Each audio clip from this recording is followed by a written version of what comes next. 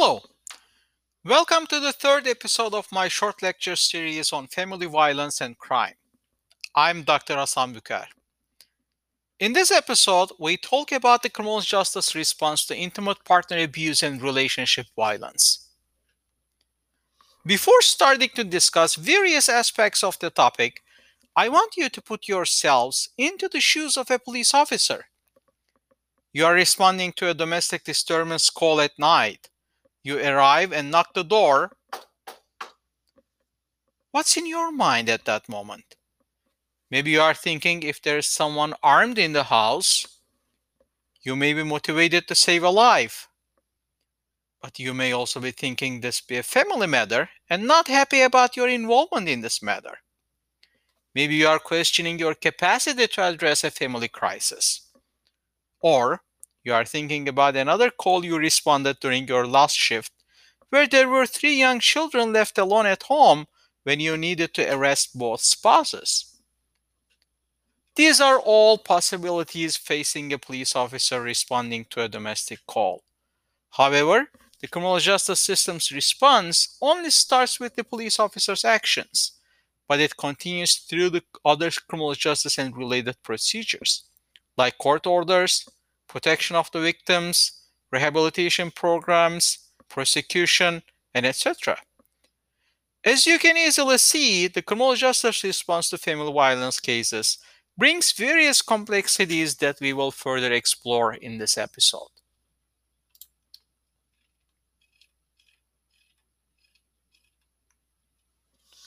Throughout this chapter, we will use the term partner assault as it distinguishes this form of family violence from other types of family violence. From a legal standpoint, the term partner assault is not really reflecting the actual extent of the problem or the nature of it. An assault does not involve any physical injury to the victim in general. It's actually a battery that's being discussed in this case. However, to be consistent with other professionals and writers in the field of family violence, partner assault is generally used instead of partner battery, and it's defined as the act of intentionally inflicting physical injury on a spouse or other person who is cohabiting with the abuser. If partner assault were like any other crime, the police response would be fairly simple. Just investigate, arrest, charge, and cooperate with the district attorney in the prosecution of the perpetrator. Unfortunately, partner assault involves certain factors that make it a special problem. These factors are explored in detail in this episode. You might also refer back to the previous 2 chapters where we discussed about the uniqueness of family violence compared to other types of violence that occur in the society. And we know partner assault is one of the most common forms of violence in the United States. For instance, the National Intimate Partner and Sexual Violence Survey indicated that approximately 18.3% of all the female respondents and 8.2% of male respondents have experienced contact sexual violence perpetrated by their intimate partner sometime in their life. This very survey found that 30.6% of all female respondents and 31% of male respondents had been subject to physical violence by their intimate partner sometime during their lives. For about 21% of female and 15% of male respondents, the physical violence had been severe. And various studies explore the characteristics of those who assault their spouses and previously suggested a typology of 3 types of males who engage in partner assault. Please pay attention. As I mentioned in the previous episodes, we usually refer to male perpetrators as the majority of cases involve a male perpetrator and a female victim in partner abuse cases. And in the previous chapter, we looked into the general characteristics of the perpetrators, and you might find this typology as very similar to those previously discussed characteristics of the perpetrators. And accordingly, We can talk about three common types of perpetrators in partner abuse cases. The first one is a generalized aggressor. This type of abuser has long term chronic mental health problems. He may be invested in holding on to his aggression and uses or abuses alcohol as a method of keeping his childhood abuse covered. This type of aggressors usually has rigid sexual beliefs, and that usually entails a kind of masculine mentality. And usually they are unable to empathize with their victims, and they show little or no remorse for their actions. The second type is usually referred as a family only type. This aggressor lacks communication skills and usually unable to express his anger in an appropriate manner. Therefore, he turns to assaultive behavior as a means of expressing his frustration, and they also abuse alcohol in general. But as the name implies, those people might not display aggressive behavior in the society when they're outside of their families or when they're communicating with other people within the family, except their partners. And the third type is emotionally volatile type, in which the abuser's reaction is clouded by anger. He has rigid sexual expectations and little self-control. When combined with the previously discussed characteristics, those types of perpetrators might be seen in most of the cases, but you might also find an exceptional case in which none of those types can be applied. And when we look at the responses or the factors affecting those responses, we need to start with the law enforcement's response. But as I mentioned at the beginning, the response or the criminal justice response only starts with police, but it continues with the involvement of other agencies and professionals, as we will discuss in a minute.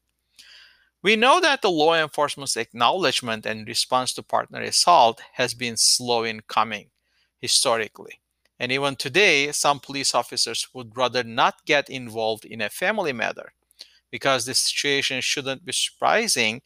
Um, this situation should not be surprising because the battering of women in particular has existed for thousands of years, as we mentioned in the previous chapter. Between 1975 and 1980, 44 states of passed some sort of legislation on domestic violence. And despite the existence of laws regarding partner abuse, studies have indicated that the police have been reluctant to enforce violations of this type of criminal conduct. While there is no single factor resulting this hesitation or reluctance to enforce partner assault laws, people, especially the scholars, um, understood this phenomenon, this hesitation, through various perspectives. And usually, those perspectives identified factors including call screening or beliefs regarding financial hardship on the family in the event of an arrest, the family argument theory, the classification of partner assault as a misdemeanor, the victim's preference not to arrest, and perceived danger to police in domestic violence situations. And recently, we have been talking a lot about police involved shootings and police use of unnecessary or excessive force. I wanted to draw your attention to the fact that most of those cases are about a domestic disturbance call. So, police are very much likely to rely on force when they are called for a domestic abuse case. Um, and this entailed a kind of special approach to domestic violence calls among law enforcement professionals. Historically, we know that the police officers are reluctant to arrest the abuser, uh, mostly because of a mistaken belief that an arrest would pose a financial hardship on the family. And arrest, from a technical standpoint, means taking a person into custody in the manner prescribed by law. And it doesn't necessarily require uh, handcuffing a person or putting this person into a closed place. But once a person feels that he or she is not free to go, this person should be considered under arrest. And many officers in a domestic violence case would make an arrest only if the injury to the victim is severe or the case is supposed to be end up in a felony prosecution. And in this chapter, you can read from your textbook more about what a felony or a misdemeanor is, but based on your common knowledge, you might understand that the felony crimes are more severe and serious than misdemeanor crimes. And another fact creating an hesitation among police officers um, for arresting the perpetrator in partner abuse cases is the victim's preference not to file charges. Also, not to file charges if an arrest is conducted by a police officer. So, knowing or presuming that a victim wouldn't file charges um, make police officers less likely to conduct an arrest if they don't have to. And several studies have already indicated that victims of partner assault often do not want police to make an arrest. And this results in the officers merely admonishing the offender and then leaving the scene of the crime. So, based on that historical perspective or practice among law enforcement professionals, many states in the recent years have passed mandatory arrest statutes. And mandatory arrest is one of the most common yet controversial responses of the criminal justice system to family violence or domestic violence cases. And these mandatory arrest policies, require police officers to conduct an arrest when they respond to a domestic call. And there are variations across the states and departments about that, but it's about arresting the suspect. And these laws mandate police officers to make an arrest for domestic violence with misdemeanors, even if not committed in their presence. And usually, for other types of crimes, misdemeanors are not considered to be a part of warrantless arrest policies. And the passage of these laws and their effectiveness are subject to debate within the field of criminal justice. But what are the alternatives to arrest? Or what does mandatory arrest entail? And to answer that question, to understand the impact of what mandatory arrest policies can do or how they can affect um, the future presence of violence within a family or across the partners, um, a famous study was conducted in 1984 in Minneapolis. And this is usually referred as the Minneapolis experiment or Minneapolis mandatory arrest experiment. As I mentioned before, this is a great groundbreaking study, yet it's been controversial as the results have been widely implemented and the impact of the study, um, which is creating mandatory arrest policies, have been widely questioned by the scientific community as well as the international level practitioners, not only in the United States.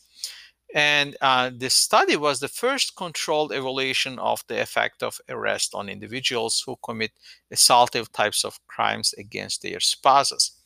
In the course folder, in Ch.3 folder, you will find two reports, and they are recent reports about the impact of mandatory arrest policies. I strongly urge you to take a look at those additional documents to understand the controversies about the mandatory arrest policies and the results of Minneapolis experiment. And in this experiment, police officers were required to, when they were responding to a domestic violence misdemeanor call, they were not allowed to use their judgment and discretion, but they were supposed to randomly implement one of the following options. First, arrest with at least one night's incarceration. Second, send the offender away from the scene of the disturbance or arrest him if he refuses to leave. Third, give the couple some form of advice, including mediation. And as I said, the study was randomly assigning those choices to police officers, so they were expecting to measure the impact of those options. And the study indicated some positive impact of mandatory arrest. But overall, Sherman and his colleagues who conducted the study made three recommendations. The first and probably the least controversial of those alternatives or recommendations was to change existing laws to allow the police to make warrantless arrests for misdemeanor partner assaults not committed in their presence. So, as I said before, this is not the typical authority given to a police officer conducting a warrantless arrest for a misdemeanor case if it didn't happen in their presence. But the study indicated, or the study recommended, that could be an option to increase the effectiveness of arrests or to prevent future violent behavior of the perpetrators. The second recommendation implied that mandatory arrest was the preferred option in most cases of domestic violence. And finally, the authors recommended that additional experiments should be conducted in other cities to validate the results of the Minneapolis study. The study and the results have been controversial because, regardless of that last recommendation, before waiting the results of the future studies, most police departments and the jurisdictions wanted to implement this mandatory arrest policies. And this experiment acted as an agent for change within the criminal justice system. Advocates of mandatory arrest and other sanctions were able to find support in various state legislatures for long overdue reform of criminal justice statutes dealing with domestic violence.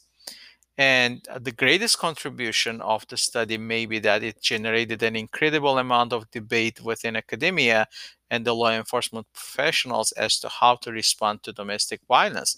And as you will see in those additional readings on the course page, the controversy has not been resolved yet, and we still have been discussing whether police officers should be mandated to arrest the perpetrators or the aggressors when they are responding to a domestic violence situation.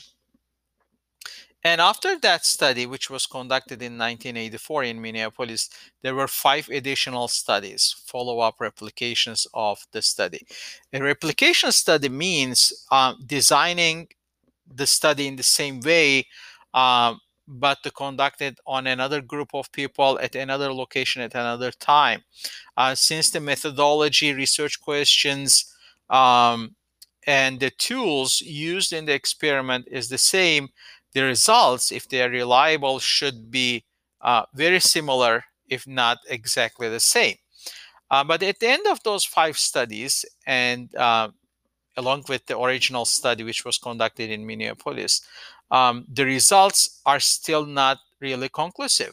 In 2001, for instance, the National Institute of Justice and the CDC conducted a scientific evaluation of the results of those studies, 16 total. And this review study indicated that there's an evidence of a consistent and direct, while it's still modest, deterrent effect of arrest on aggression by males against their female partners.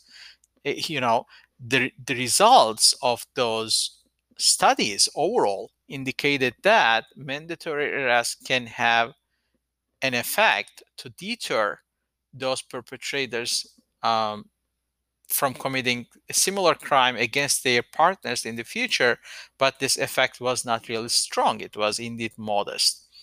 And this effect existed for the first several days after the incident, regardless of the length of incarceration, and lasted up to 1 year after the incident. But we know the partnerships are longer than a year in most of the cases.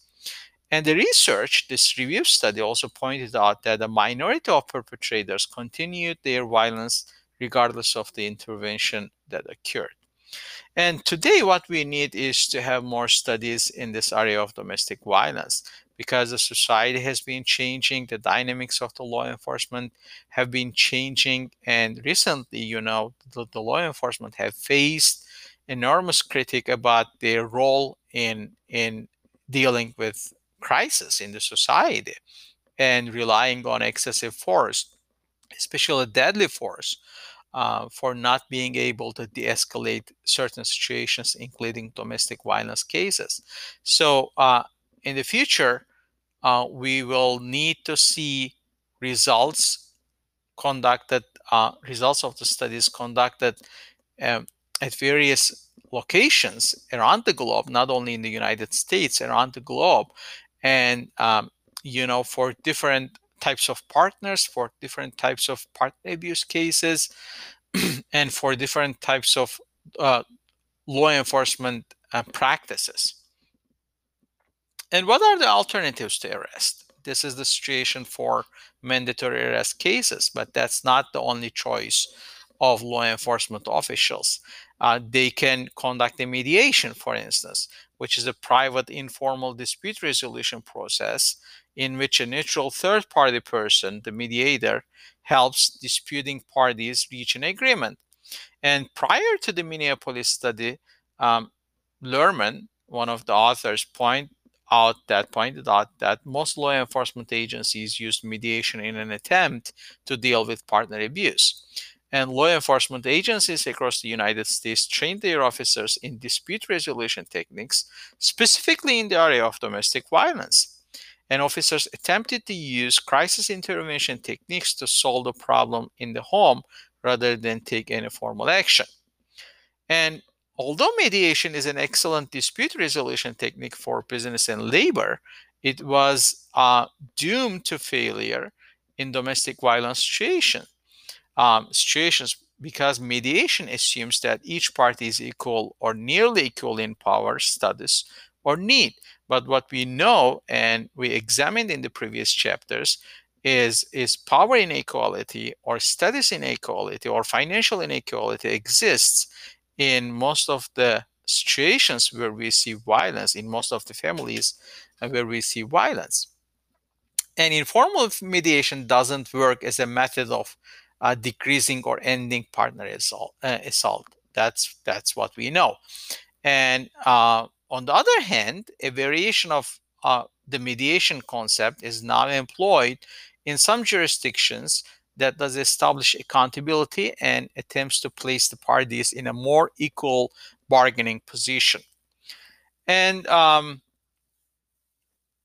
some scholars recommended a series of steps that all police officers can and should take on arrival at the scene of the crime, whether or not the suspect is arrested.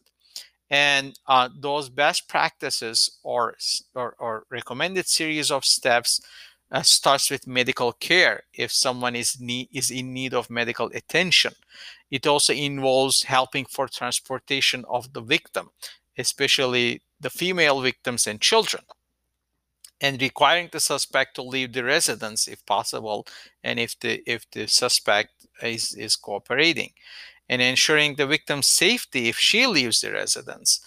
For instance, taking the victim to a shelter, to a safe place, not to cause any further conflict between the perpetrator and the victim, and asking the victim on her legal options or advising her or him about the community resources, and following up with the case and the next day or the following days is also another important role that needs to be taken by the law enforcement officers.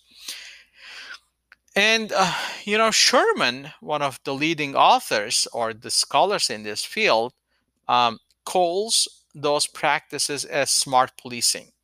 And smart policing entails also authorizing police to make warrantless arrests in domestic violence situations, which is, not necessarily mandatory arrest, but leaving the decision to the police officer who is observing the case and making that judgment based on certain circumstances. And smart policing entail a couple other similar practices as well. Um, we also have restraining orders as another reaction or as another response uh, given by the government, by the criminal justice system. And the restraining orders or protective orders are court orders that prohibit the offender from having any contact with the victim. They are civil versus criminal and require a judge to rule that sufficient evidence supports the issuance of such an order. And there are, again, the research indicates both advantages and disadvantages for restraining orders. um, it's advantages on the one hand because it's an alternative to arrest. um, and arrest has some consequences, but it usually is not a long-term solution. While the restraining orders can protect victim for a longer time, arrest might not be able to keep the perpetrator or the suspect away from the victim for a long enough time to create an efficient protection. And those restraining orders or protective orders um, can be effective in the sense that they still will allow the suspect to maintain a good financial well-being while staying away from home or from the victims and the children. um, the stress will not be building up because they will not be losing their jobs, they will not be losing their financial capacity to take care of the rest of the family. So, as I mentioned, restraining orders is a controversial policy. It both has advantages and disadvantages. And the studies measuring the effectiveness of restraining orders um, so far have come up with conflicting results. So we cannot say they are necessarily good or bad, but if implemented under certain circumstances, they can provide better results than mandatory arrest. And after those restraining orders, it's also important to understand how the courts are reacting to partner abuse cases. Uh, we know, for instance, for sure that most of those partner abuse cases are considered crime if they carry certain characteristics like the violation of the criminal laws. And they needs to be just like in other crimes, they need to be prosecuted. What we know for sure is very few partner assault cases are prosecuted, and I don't want to go into the details, but I want you to think about that. Why do you think only a few of those cases would be prosecuted? And you might want to think about the elements of a crime. You might think about what we need for an effective prosecution, like evidence, like eyewitnesses, like expert witnesses, so on and so forth. And in most of the times, we usually do not have good witnesses, or the witnesses of the cases are usually either the victim or the perpetrator themselves. So there are various reasons for um, the lack of effective prosecution of partner assault cases. Um, but we know certain types of partner abuse cases are more likely to be prosecuted than the others. For instance, if there's a serious injury, if there is a victim uh, who is ready to testify against the perpetrator, or if there are other eyewitnesses, or if the officer was witnessing the abuse case or the violent behavior when he was at the scene. And those family violence cases, partner abuse cases, requires a certain level of specification and expertise in identifying alternative measures to sanctioning the perpetrator. This is why some jurisdictions wanted to establish special family violence courts. And in the course chapter, again, you will find a short video about an example of that. And one of those courts were actually established for the first time in our state, in the state of Florida, in Dade County. And again, the results about those domestic violence courts indicated some level of efficiency as they gain expertise and they specialize on family violence cases, and they are much more capable of identifying. In conclusion, we can say the criminal justice system's response to partner abuse has been evolving over the past 3 decades or so. For instance, the law enforcement's responsibilities to victims of partner assault are continually evolving. Um, and as I mentioned before, in the light of recent social concerns about the law enforcement and the law enforcement officers' role in the society, I expect that we will see some changes in how police officers are supposed to or are required to respond to domestic violence cases. But as we have just seen in this episode, the criminal justice response is not only about the police response; it also involves the judicial system. And again, I am expecting that in the future we will see more specialized courts in dealing with family violence cases, and I would say we should see more specialization in dealing with family violence. So, in the upcoming chapters, we will take a look at some of those issues in more detail. And thank you, and looking forward to having you again in the next episodes.